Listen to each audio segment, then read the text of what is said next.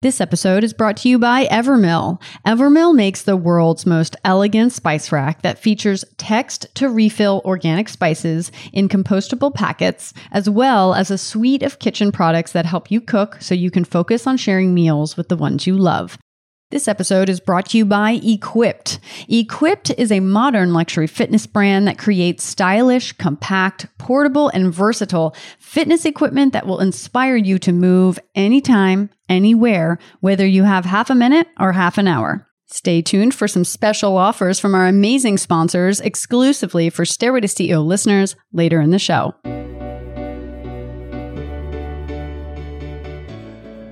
Hello, everyone. It's Lee Green, and welcome back to the Stairway to CEO podcast. It's my mission to bring you real, honest, and unfiltered interviews with some of the most innovative founders and CEOs from all walks of life. We'll talk about their climb to the top, their stumbles along the way, and the steps they took to get them to where they are. So tune in to get inspired, listen to some real talk, and enjoy the show.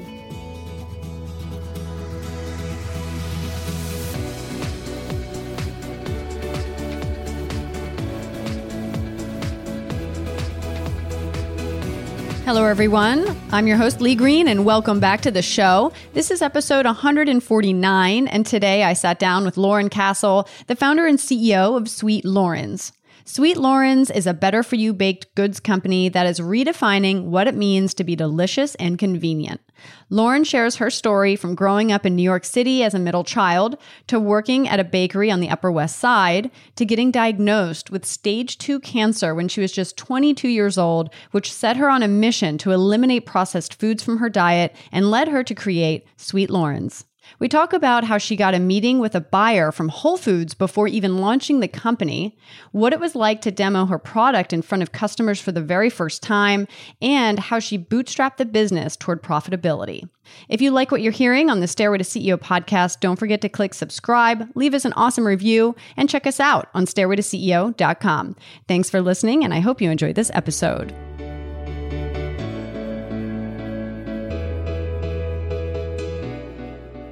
Hi, Loren. Thank you so much for joining us on the show today. I'm super excited to hear your story in building Sweet Loren's. Thanks so much for joining us. Thank you for having me. I'm so excited to finally get the chance to chat with you. I know. We've had like coffee in Malibu and hung out with the mom groups that we're in. We haven't ever gotten down to business. So I'm super excited to hear your story. Where'd you grow up? So I grew up in New York City.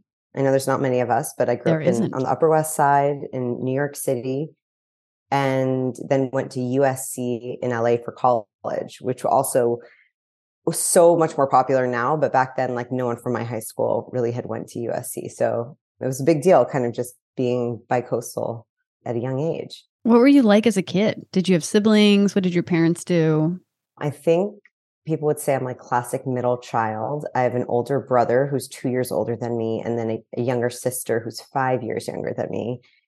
And I don't know, actually, I kind of felt like I was the older sibling sometimes because my sister was 5 years younger. That's quite a big age gap. And so she'd sleep in my bed with me. I would take care of her. She'd come to camp with me. I'd make her food on the weekends, so I felt like I was always, kind of taking care of the little one. And then my brother and I were always friendly, but we weren't best friends. I mean, we were just boy and a girl, like just had different friends and interests. So, and both my parents were entrepreneurs. And so I definitely grew up in not a conventional household. My mom was the breadwinner, and she helped build a law firm. She helped build a major national law firm. And so she was not the mom who was at my track meets or, lacrosse practice or, She wasn't the soccer mom. She was never the soccer mom. She went to like one meet the entire time I was in high school, but I was always really proud of her because I knew she was so committed and busy and just had a big responsibility. And I saw her kind of win awards, and I saw the way people looked up to her and the way that she helped a lot of people. And it was very inspiring at a young age. That is amazing. I've read somewhere, there's like a statistic that I read. I should have the resource, right? But I don't right now. But I remember it said that young girls that have working mothers end up becoming more successful and financially secure. I find that really interesting. I find that very interesting too. And I would love to actually dig into more of that because instinctively, that's what it felt like. And now that I have a daughter and another daughter on the way, I never feel guilty for working, but man, is it hard juggling, just juggling work and being the best mom and being the best CEO and just, time for everything. But I truly believe like she's only 2 years old and she's already seeing the way that I have other things going on and how to kind of respect that and how she can have other things going on as she gets older too. And so, yeah, even though my mom was super busy and came home late a lot of nights, when she was home, and also this was pre, smartphones, but she was just 100% devoted to her three children. She was home, she was quick, we'd have dinner, she would tuck us each in at night, even though maybe it was like 5 or 10 minutes alone with her, felt very special. And I also learned something a lot from that, just because it wasn't about hours, it was about just quality of time. Yeah, that's amazing. And what about your dad? What did he do? My dad is like kind of a crazy entrepreneur in his own way. He's just done so many things. He now runs an art gallery and is really interested in hemp products, meaning hemp, the type of material to make things more sustainable. So like using hemp as a more sustainable plant that's used to make everything from like surfboards to ways to replace plastic and things like that. So, but when I was growing up, he was in real estate and then he was an architect and then he was in electric cars and he's just jumped around to a million things. So I can't put my dad in a box. He's Mr. Creative. But growing up with them, I definitely saw a non-conventional lifestyle and marriage, I would say, because they were married for 18 years. They did get divorced when I was 14. But my dad, because he was doing real estate in upstate New York, had a house there. And then we grew up in the city, in New York City, living with my mom. But my dad would come in a couple of days a week and we'd go up to his house every weekend. And so it just like was a very creative environment and fast-paced environment to grow up in. That sounds awesome. And so what kind of things were you into? Were you into specific sports or hobbies? It's interesting. When I think back, was I like really into baking? I was really into gymnastics when I was young. And then when I was kind of 12, it got to that point where it was like, you either need to go 4 days a week and become super serious about this or kind of drop it. And I was like, I don't want to be a professional gymnast for my life, so I kind of dropped that and have always been into running and track and, also like played basketball and lacrosse and things. But I'd say track was probably like the one thing that I was the most consistent with. And then right after I graduated high school, I became a yoga instructor before I went to college. So I've always been interested. Yeah. That's awesome. What did you want to be when you grew up? And also kind of piggybacking off of that little dream as a kid, looking back, do you kind of see any entrepreneurial things that you did early on that point out to you being an entrepreneur yourself? Yeah, it's funny. I don't know about entrepreneur, but I definitely like leading things and being the boss. And so, like I remember, it's so ridiculous to tell this story, but I remember I would actually take from my classroom, like, not that it was a big deal, but I was kind of embarrassed to ask for it. The attendance sheet, they would print out like 100 attendance sheets and I would just take out like 5 of them and then bring them home just because it was like organized little graph of 25 names and are they here? Are they absent? Are they here? Monday, Tuesday, Wednesday, Thursday, Friday. I would take that home. I also was obsessed with like long hair when I was little and I had this long blonde wig. After school, I would like come home and like, when I was playing around, I must be around 7 or 8. I would take up the wig. I would wear the wig. I would line up all of my stuffed animals. I would use this attendance form to be like, who's here, who's not, who's doing what, do little check marks and X's. And I just remember my mom would walk in and be like, oh, so sorry to interrupt, and you're having a meeting with your stuffed animals. I'm so sorry I barged in. Try to, like take it really, I think kids are playing all the time. But I remember for my 10th birthday, my mom was like, well, what do you want? And I wanted things I could put on my desk that could organize my Post-it notes and like pens and pencils. And so clearly I like the feeling of having like a desk and like leadership. Do you think that's because of your mom? Probably. I probably just... Did she have long hair? No, she actually had shorter hair, but But I think it probably was. And I think it's probably partly innate because like my brother's not like that. And he had my mom, and my sister's not as much like that. And she had my mom as a role model. So it's probably I a always wonder, combination. is it Nature and nature nurture. versus nurture, right? Yeah, it's such It a has big to be both. question. Yeah. It has to be both. I mean, my daughter already is born who she is, but I'm sure we're going to influence her in certain ways. Do you think she's a leader too? I do. She's bossy. She knows what she wants, even Awesome. at 2. And I get mad, but I'm also like, you go, girl. Yeah. Right. Stand up for yourself. You tell them what's up. Yeah. That's so funny. So clearly you had like these early signs of wanting to be a leader. I even remember myself like as a kid, I think it was like 3rd grade. I had this really cool teacher and she looked really stylish. And I was like, oh my gosh, she's standing in front of the room. She's like telling us kids what to do and she looks cool doing it. That's what I want to do, but I later realized that I didn't want to be in a room with children.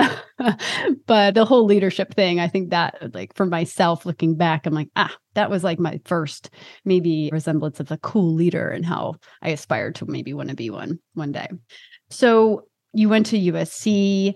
Talk to us about college and your first, internships and jobs. So USC, I really liked it, but it was such a change. I mean, I went from New York City, East Coast to LA where I didn't have any family.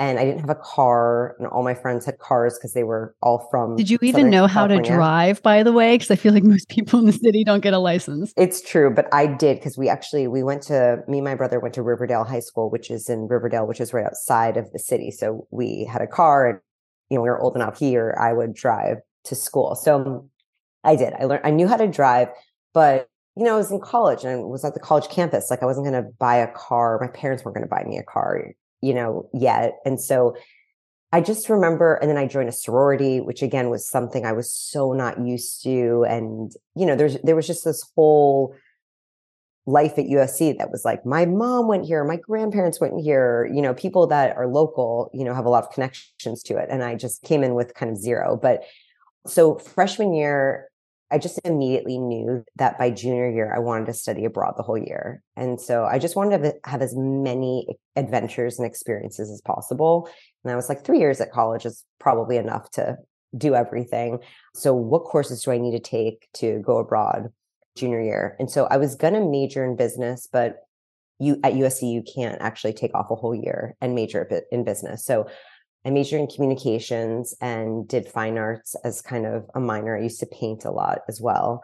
And then I studied abroad in Florence for a semester and then Amsterdam for my junior year. And I'm so glad I did that because that was the time of my life. And I just was exposed to so much. And it was a year of like unbelievable adventure and weekend trips and just really growing independence. And so then by senior year, when I came back, I was kind of over school. Like I just was ready for the real world. I think once you go to Europe and you're like, it's just over, Yeah, it's over. You're like, whining and dining and checking out all these amazing museums. And like, you feel so free. I'm ready for the real world. Yeah, I'm just ready. I'm ready for something. I'm ready for more than just like classes.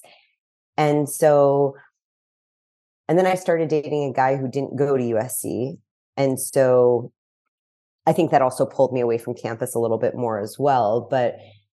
And so he was older. He had graduated college already. So he lived on the West Side. And that was fun for me because like USC's in downtown LA and I got to like spend a lot of time by the beach. And that's why I wanted to come to LA. And I really fell in love with the West Side of LA. And then I graduated and I had no internship or anything lined up. And I think, again, I had been certified as a yoga instructor and done like some a little bit of teaching. When I went back to New York for like summer weekend breaks, holiday breaks, I would work at this bakery called Loren Bakery.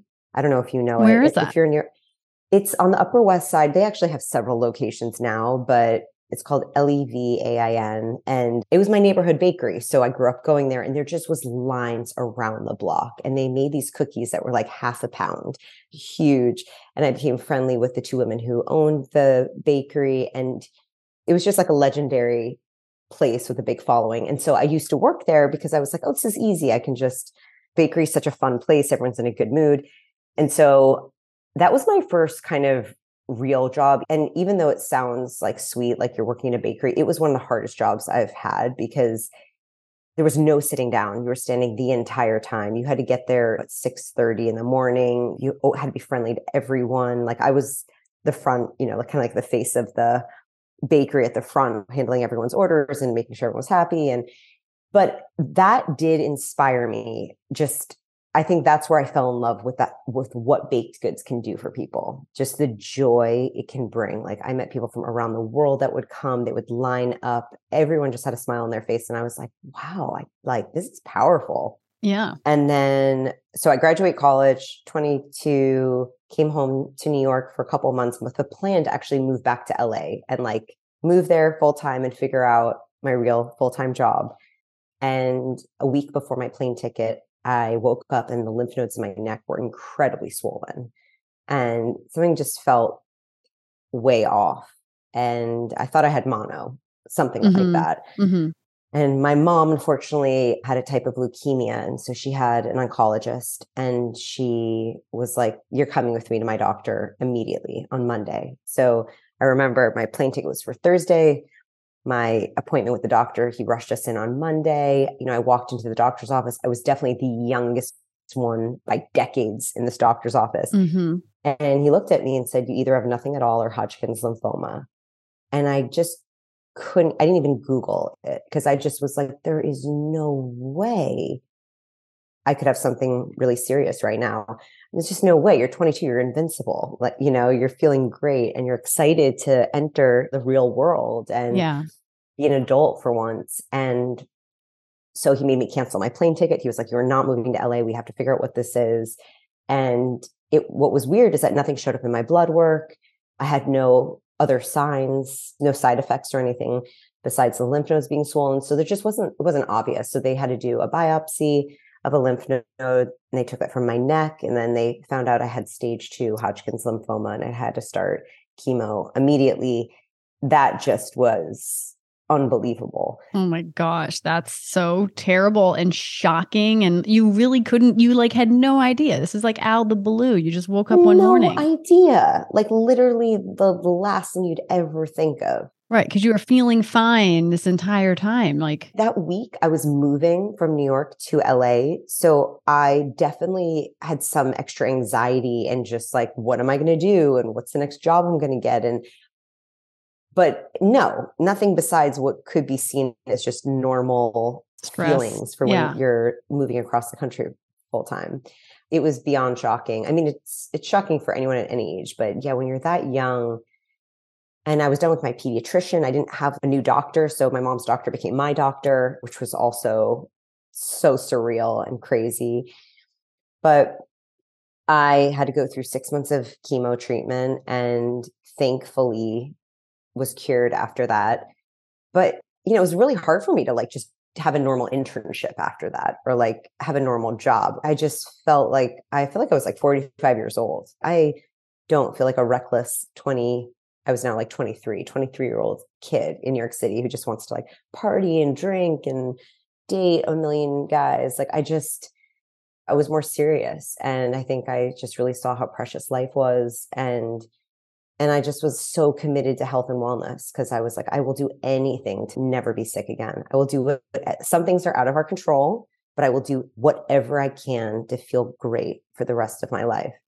Looking back, I mean, do you think that there was anything that contributed to that diagnosis at all? There's nothing they can point to. Like they haven't figured it out. It's also not genetic. Mm-hmm. They have no idea. I mean, they say higher stress can cause it, but I mean, it's so many different factors, I'm sure. But but you kind of took the angle of like, you're just going to do everything you can. What did that include? Food, obviously. What were some of the other things? So for the first like couple months, like probably the first like 2 months, I was so miserable. Like I've always been kind of an outgoing, charismatic person and a positive person. And I like just became the opposite of that for a couple of months because I was just in shock mode. I was just like home, didn't want to see friends, watch TV, to distract me as much as possible. I felt really, really weak after treatment. So I just like didn't know what to do with myself.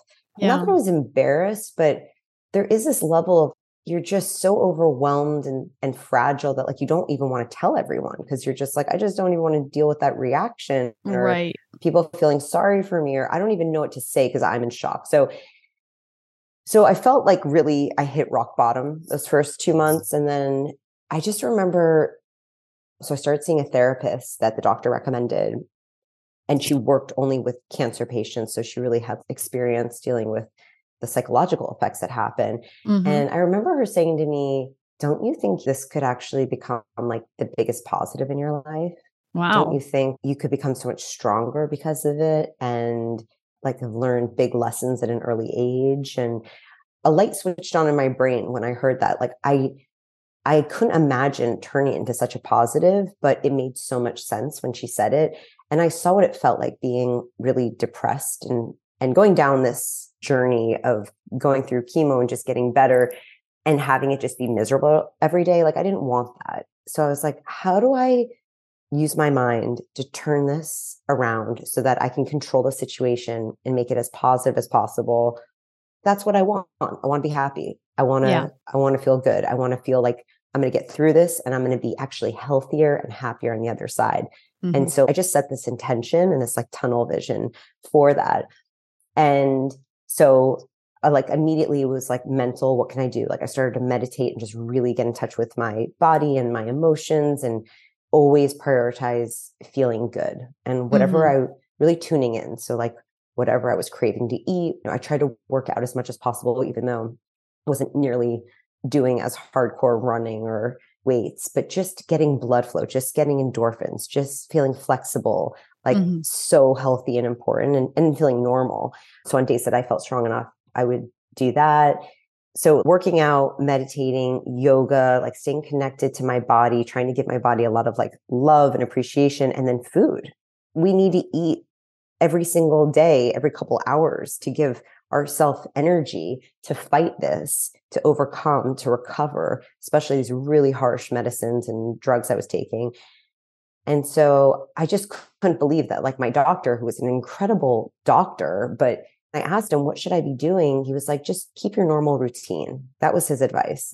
And to me, Jeez. I was like, obviously my normal routine isn't working, right? Like Yeah. I want to supercharge myself. So I just became my own nutritionist and started to study nutrition as much as possible and really fell in love with just kind of real food, unprocessed food, as natural, as fresh as possible. It just has the best quality taste and has the most nutrients. And then decided to take cooking classes on days that I wasn't going through treatment so that I could learn how to make the food delicious. Mm-hmm. Because that's the only reason most people don't eat healthy is like it's either too hard or doesn't taste as good.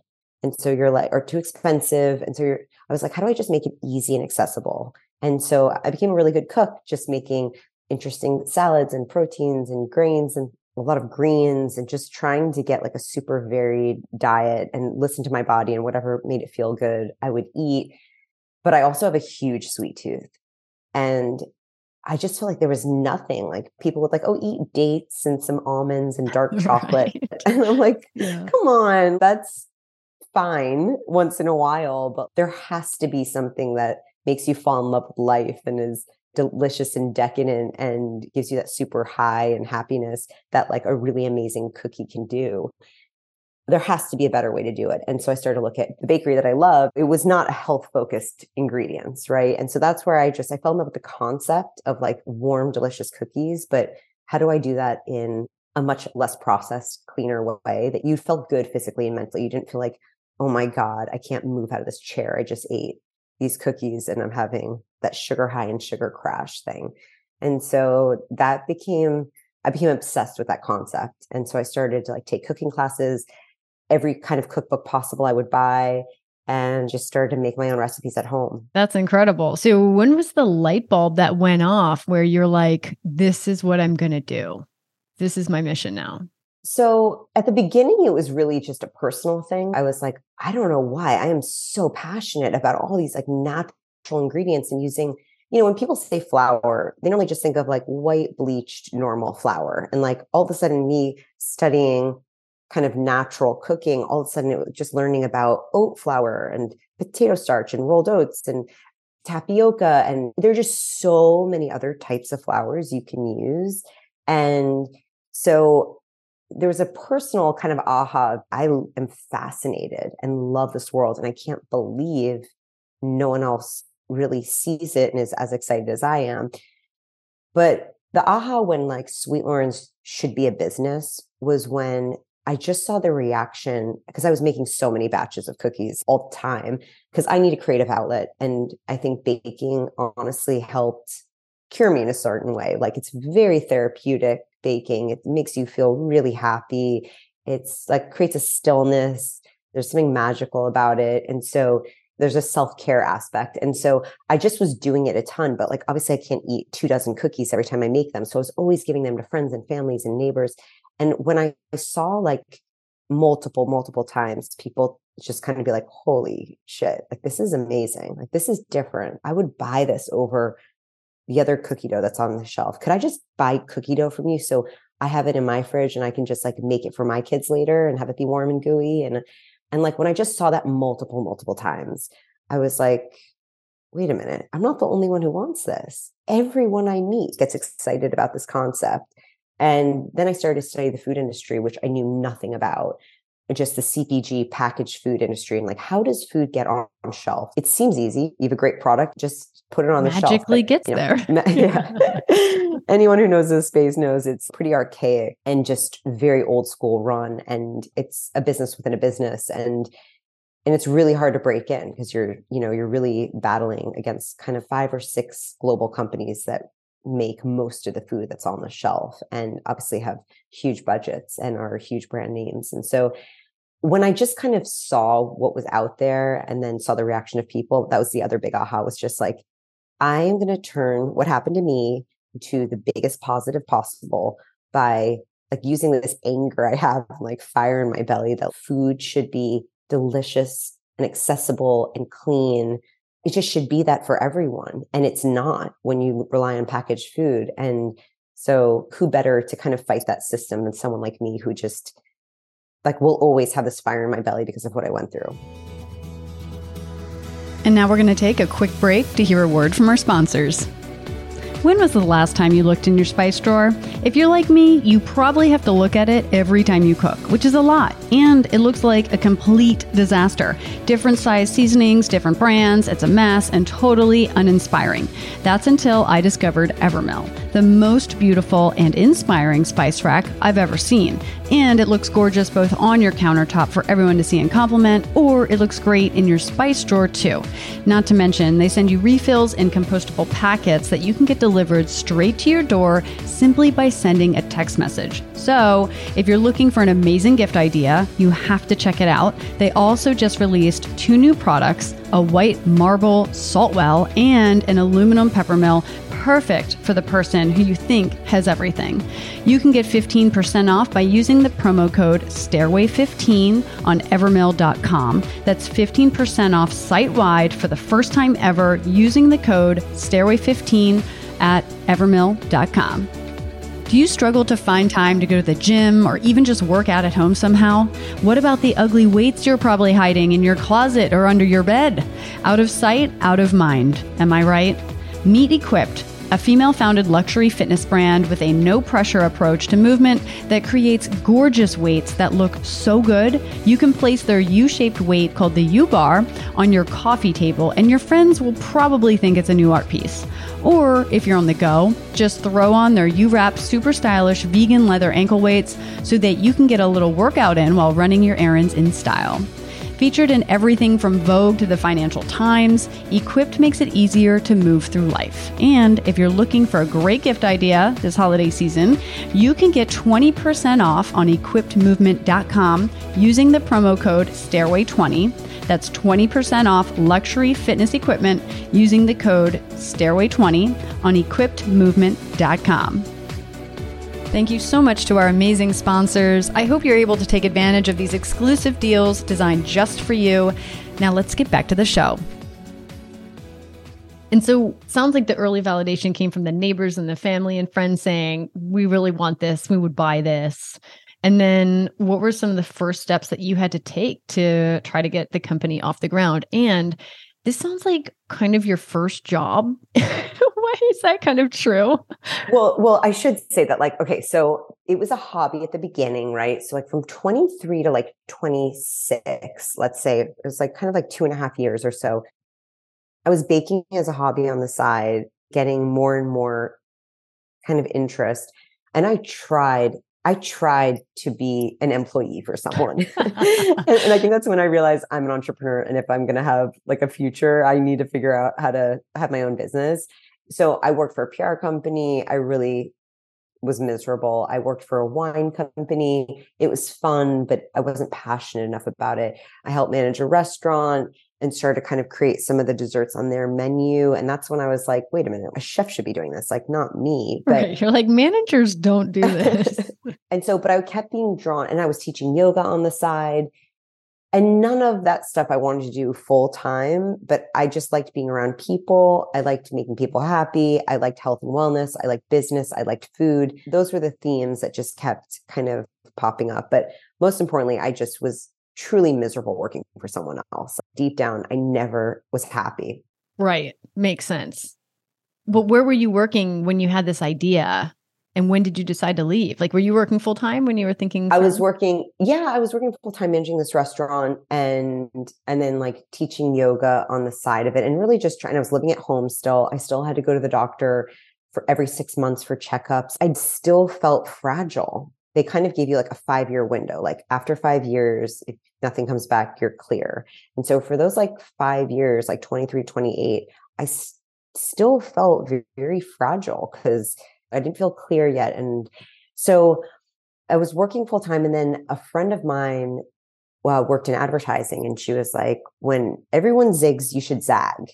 And, she like said this line to me. And I was like, wait a minute, that kind of makes sense. And I knew nothing. I mean, I majored in communication. I've always been kind of interested in the way things are presented. And I've always liked talking in public and things like that. But I'd never taken an advertising or marketing class or branding class. I had no idea, but it was definitely interesting to me because I think I love like the psychology behind it too. And so I entered a baking contest and I won. And it was like this non-for-profit baking contest. It's not like it was this huge thing, but it was for like the Lower East Side Girls Club. And it was it was a good nonprofit to raise money for. And so I did it with like 25 other bakers and I won. The judge came up to me and she was like, you need to do something with this. And again, she was a major pastry chef. And again, was amazing validation. I was like, okay, you're not friends or family. You are, right. like you're you a stranger and a judge. Exactly. I think I trust you more than I trust what my friends are saying. And that was another nudge at it. And then things just kind of fell apart with the restaurant. I just kind of ended up leaving. And then I was like, I think I really said to my mom, like, okay, give me 6 months living at home where like I'm not paying rent or anything, like that I can just get this off the ground. And she was like, okay, you have 6 months. And so I took it super seriously and entered a business writing course to write a business plan for Sweet Loren's, because at the beginning, I didn't actually know it was going to be a CPG product. I was like, maybe it'll be a bakery. Maybe it will be a CPG product. And even if it is a CPG product, should it be baked cookies? Should it be baking mix? Should it be cookie dough? There were so many different formats. And I started to write a business plan for it. And this guy in my course worked in Whole Foods, not corporate, worked like in the overnight shift, restocking shelves to make money, to make his dream come true, which was to open a bike store. And so one day, and I was always bringing cookies to the class. And one day I was like, Corey, how do I get into Whole Foods? What's the process? And he called me like a couple of days later and was like, you have a meeting on Wednesday with the head buyer of like the Columbus Circle Whole Foods, which is probably one of the busiest in the nation because it's New York City and you just get the most foot traffic. And I was just like, oh my God, what are you talking about? Like, I'm not ready. Like, I'm going to look like an idiot. Right. My website said coming soon. I had bought the URL, but that was kind of it. And he was like, Loren, just go have them taste it, go have a meeting. And, I just made a deal with myself. Like, there's no one who's going to make me happy but me. I clearly am not happy working for someone else. I need to figure out how to start my own business. I need to figure out how to turn all the negative things into the biggest positive. And there really needs to be different brand names on the shelf by the time I have children one day. Like there just needs to be improvement. And so all of those things were behind me. I remember making a deal with myself. I was like, just show up 110% for everything. Let's just see what that does. So made a one pager, looked really professional. What does Sweet Loren stand for? What are the ingredients that we use? Why do we exist? I made like 15 different recipes. You're like, hopefully they like one out of the 15. Yeah. I was like, just tell me one of them is good. I repurposed some box. My mom got some like fancy present in the mail, and I like repurposed that box to be like the cookie box I brought. This is our branded box. Exactly. We ordered this special from Italy. It was kind of in that conversation with the buyer from Whole Foods that, and again, things are a little different now that Whole Foods is owned by Amazon, but before you could really go in like locally and meet with the buyer. And, they really, really encourage bringing in local products. And so I met with the buyer, and he was like, why are you so obsessed with this concept? Like, what made you do this? And I told him the story, and I hadn't really told a buyer, like someone in the industry, my story before. And he was so touched from the story. And he just like immediately believed in the quality of the product and the mission behind the product and like the purpose. It was a very powerful moment for me because I was kind of embarrassed to tell the story. And that's when I realized I have to be just super empowered telling the story and realizing that actually it shows, kind of how serious we are in our purpose and why I'm so passionate. And there's kind of a trust that's formed when you have like an authentic brand like that. But also what a risk you kind of took, because you didn't really know that going in. And you came from a place where you weren't even really wanting to tell your friends about your situation.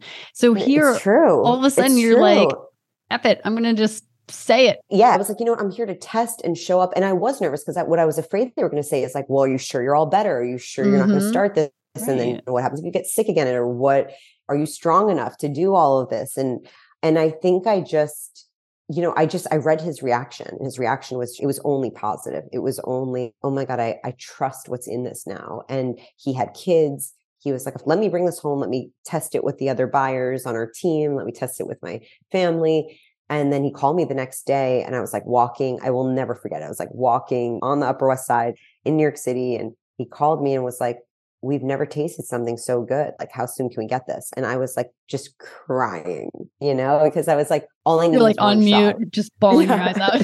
You're like, hold on a minute. I can't hear you. And you're like crying.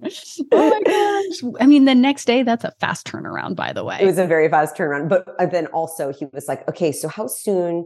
And he was also super helpful because he walked around the store with me. And so he was like, well, what do you make exactly? Because I had like these 15 different flavors of baked cookies for him to try.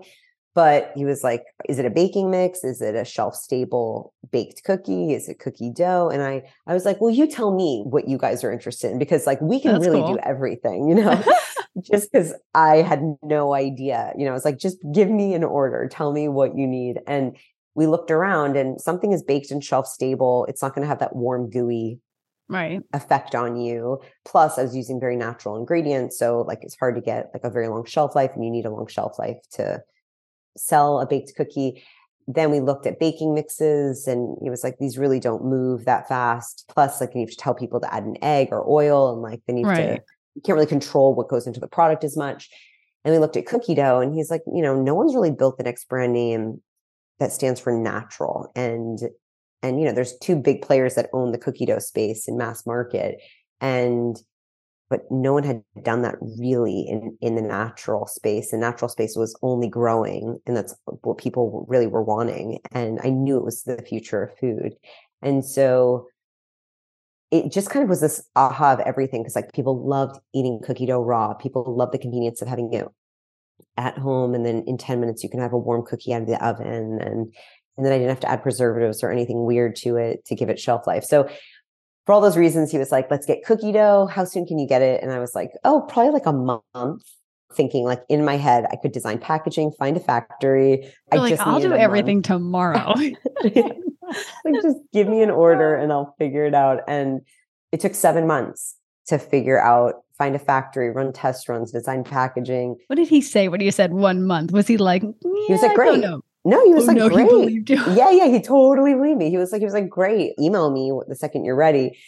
And then, of course, like it took several more months, but I just stayed in touch with him and he. How did you manage that? Were you like, hey, sorry, need more time. Hey, sorry, need another week. Hey, yeah, sorry. I was like, our factory is just a little backed up right now. So I think I just need probably 2 more months, but I'm getting you it as fast as I can.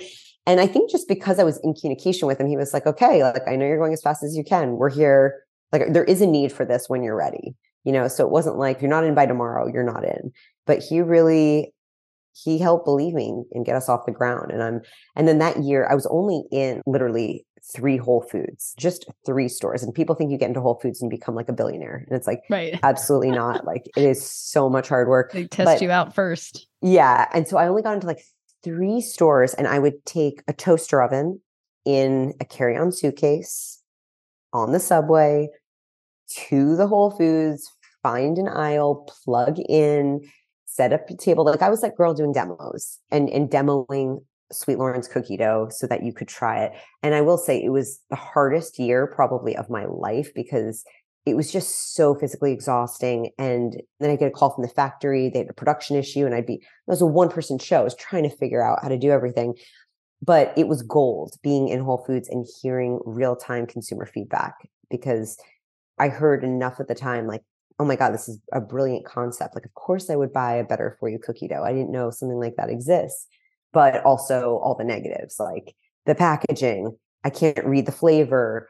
How do you scoop this?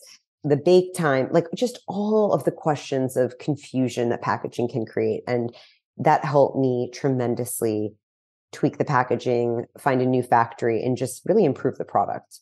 Absolutely. That's amazing feedback, but also hard to hear when you're just starting out and it's your baby. You're like, are you saying I'm the founder here? Do you not know? Like, no, it's true. It got to the point where, like, what if I was really exhausted and someone said something negative? I would just be like, I probably would say something under my breath. Like, I just couldn't hold back anymore. That's when I realized I needed a team, because I was like, I'm going to hurt my own brand just because it's too emotional, and you need to be able to take feedback. Strengths and weaknesses, as a founder, you got to figure out where you got to be and not be at certain times. That's amazing. So, I mean, such a huge deal that you get into Whole Foods, even if it's just 3 stores. What an accomplishment out of the gate, I mean, out of nowhere, really. And huge advantage to get feedback about where to even be in the store, which is awesome. I think you mentioned before we hopped on that you raised some money from family and friends. As you've grown the business, why have you kind of decided to not raise future venture capital or anything else other than the small initial round you raised? So about 6 years ago, we started getting like real national traction. I got into Publix and Kroger supermarkets, like full distribution on my first meetings. I got into Target, and it started to really take off, and it wasn't profitable yet at the beginning. So I was like, I'm going to have to raise some money. So I raised from friends and family and an angel investor, and then really focused on, and this angel investor became like my business mentor. He's definitely not a food CPG expert, just an incredible businessman. And he was like, all I care about is that we build this brand to its potential, do as much good as possible, and I mentor you. He's been in business decades. He was like, if we meet once a week and I'm as helpful as possible and I make sure we stay healthy, then that's what I want out of this. And that's what I wanted. Like, it was very hard to start a business as a first-time business person, first-time entrepreneur, no partners. My parents were not involved in the business. Like, no one else was really helping. And we really built a plan to profitability very soon. And so we've been like a healthy, profitable business that really can self-fund. So at this point, we've now built the next 3 to 5 year plan, and we don't need it. I mean, listen, you can always use more money, but the things that come with it, I don't necessarily want right now. And so we have a path. I like being in control of our future. I'm just glad we're in this position, because even in a climate like this, like, I see many businesses going out of business because they need the capital. And we just are building a healthy business, full stop. And if one day I wanted to put in more funds just to infuse the business with something that we needed, or that could like supercharge the company, I would consider that. But for right now, I'm really proud that we're building a business that's sustainable. Absolutely. And in terms of becoming profitable, how much time did it take, or what was the revenue milestone that allowed you guys to kind of achieve that? just for kind of, people thinking about taking that same path? I think probably once we got to 4 or 5 million in revenue, we started to become profitable. Yeah. And then also, I don't have 100 SKUs. We built this business on basically 4 SKUs of cookie dough. But last year we just launched a less sugar cookie dough line. So now we're 6 SKUs. But it's really been highly, highly focused on our top items. And so I think sometimes when you launch a lot of products at once, their velocity isn't high enough or their margin isn't healthy enough. It can weigh down your business plan. But we just kept a very focused, very efficient business. And that made, the bigger it got, the easier it was to control, and the healthier the cost of goods got and the better our margin got. And so I'm a really big believer in like becoming the number one at what you do before you move into other items. Absolutely. And so that really helped us. Actually, when I was kind of thinking about when I was raising money, Tony Hsieh, founder of Zappos, who sadly is not around anymore, but I was friendly with him, and I was talking to him about it. And his biggest thing was like, it's so hard to even do what you've done, own a niche. You get excited when you finally are like, oh, we're now in 10,000 stores or something. Let's now move into this other category or create this other product. And it's like, no, why do you want to go through all of that headache again? Just, you've built something that's working, double down on it, become the number one at it, make sure that model is like so healthy and clean so that it gives you actually the financial stability to then go try something new. And so that really became my North Star, was just, let's just build a really great foundation so that we then can move into other products. That's awesome advice. And speaking of product, I know that you have those 2 new SKUs with less sugar. I don't know if you want to talk about them, but I'm the huge fan, always buying your cookie dough every time I go to Whole Foods. And I think the sugar cookies are probably my favorite, by the way. For anyone listening, you have to buy them, try them. So again, like from the early days, the biggest thing I learned was also just really listening to customer feedback. And so the number one request we had over the years was, hey, can you create something lower sugar? I'm super either sensitive to sugar, or I'm staying away from sugar, or I'm counting my grams of sugar throughout the day. And so obviously when people have desserts, they're most of the time loaded with sugar.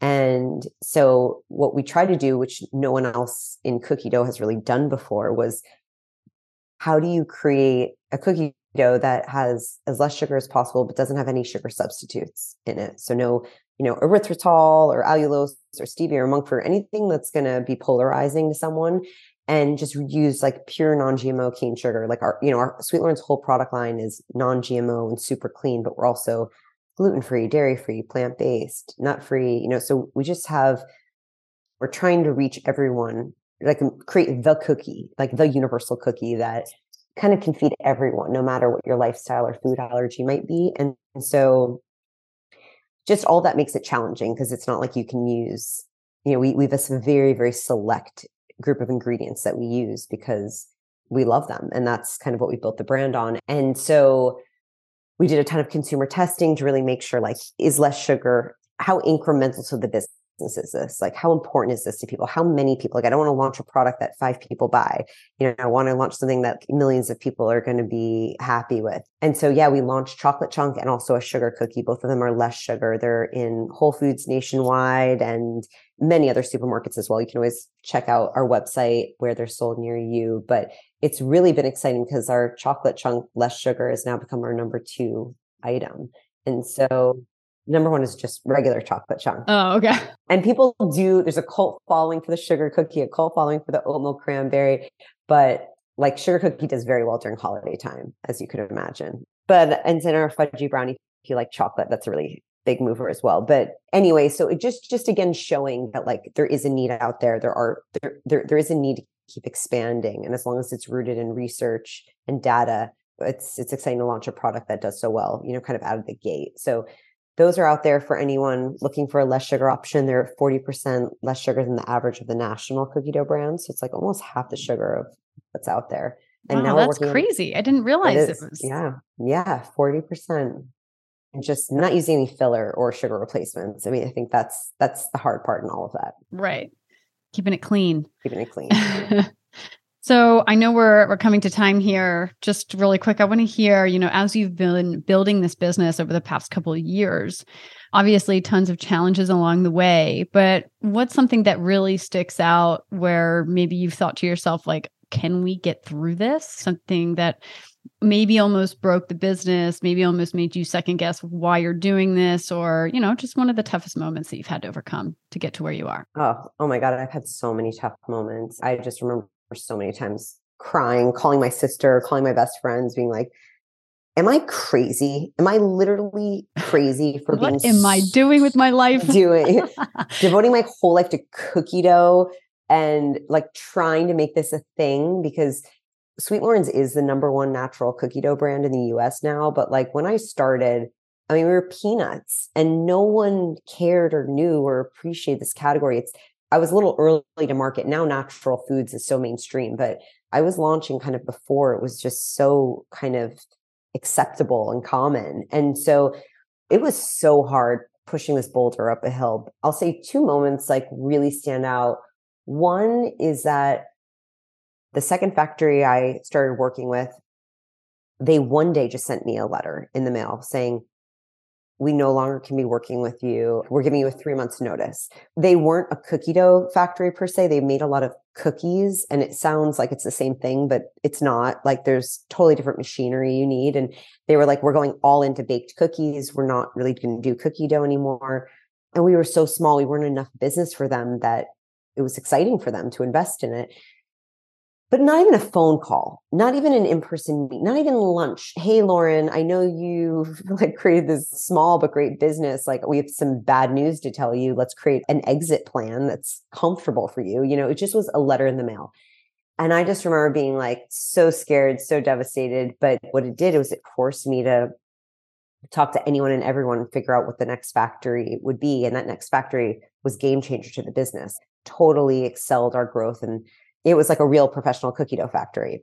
So That's it was the right crazy. move. Isn't it so crazy how like things happen where it's like so terrible when it first happens, and then all of a sudden you're like, oh my gosh, that's the best thing that happened to us. That's insane. Exactly. It's insane. And if I sat down and did nothing, it would have been the worst thing in the world. But it Right. forced me to turn over every rock and figure out who the right partner for us was. So yeah, that was a major thing. And then the other thing was that, like, I was such a one woman show at the beginning for so long. And I did all the recipe testing myself. And I lived in New York City. I lived in a studio apartment, tiny. And I created all the recipes and new recipes and tweaked things from that apartment. And how I did it was I literally raised my bed and had 50 pounds of chocolate under my bed, or like right. Huge things of like storage, flour, bed with storage under my bed. And I had that for years. And so just to anyone who's like, oh, I can't pull this off, or I live in a tiny place, or my kitchen is tiny. It's like that kitchen I had didn't even have a real oven.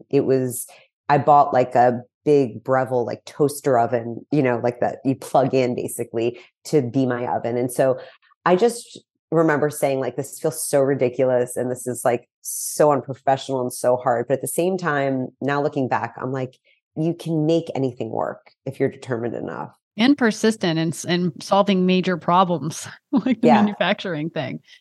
So before we wrap up, what is next for the brand, and what's some final advice you have for entrepreneurs that are out there, maybe struggling to make it happen, or have an idea and are afraid to take the leap, or they're in the trenches and need some encouragement?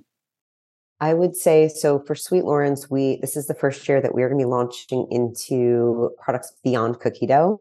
So I can't reveal more right now, but it's super, super exciting, super tasty, a much needed product like this. There's a big need for this. So we've been working on this for a couple of years now. So this will hopefully launch by the summer. And so watch out for that. Watch out for some new flavors of cookie dough that will also hit the market come the summer as well. So very excited about that.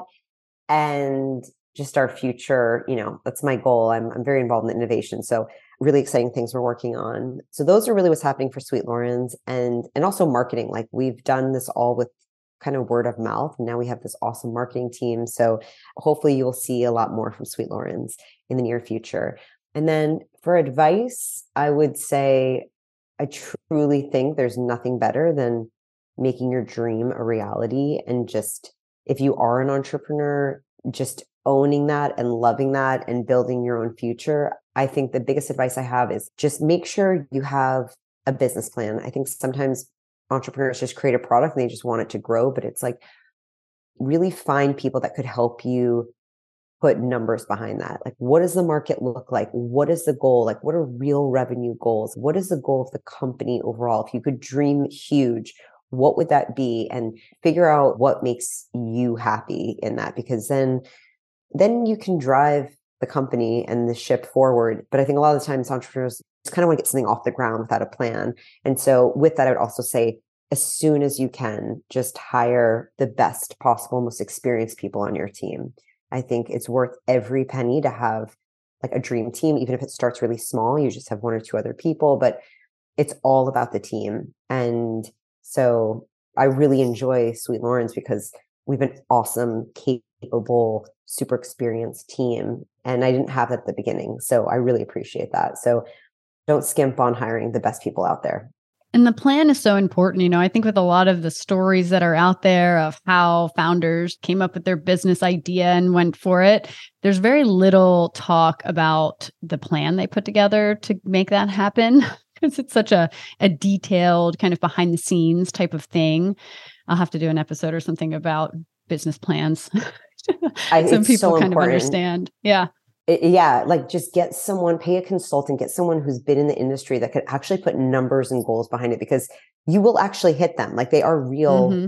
And I think people just have to know, like, do you want a small company, a mid-sized company, a big company? Like, what is the goal for you and the company? Because there's no right or wrong. It's just, what's your dream? Put it down and create a plan, and then just execute at it every day. Awesome, Loren. Thank you so much for sharing your incredible and inspiring story in building Sweet Loren's. Thanks so much for being on the show. Thank you so much for having me. Thank you so much for listening to the Stairway to CEO podcast. Once again, I'm your host, Lee Green. And if you have any burning business questions, please feel free to reach us at www.stairwaytoceo.com. We'd love to hear from you. And if you like what you hear, be sure to subscribe to the show, tell your friends, leave us a review, and follow us on Instagram at Stairway to CEO. Until next time, guys, keep on climbing.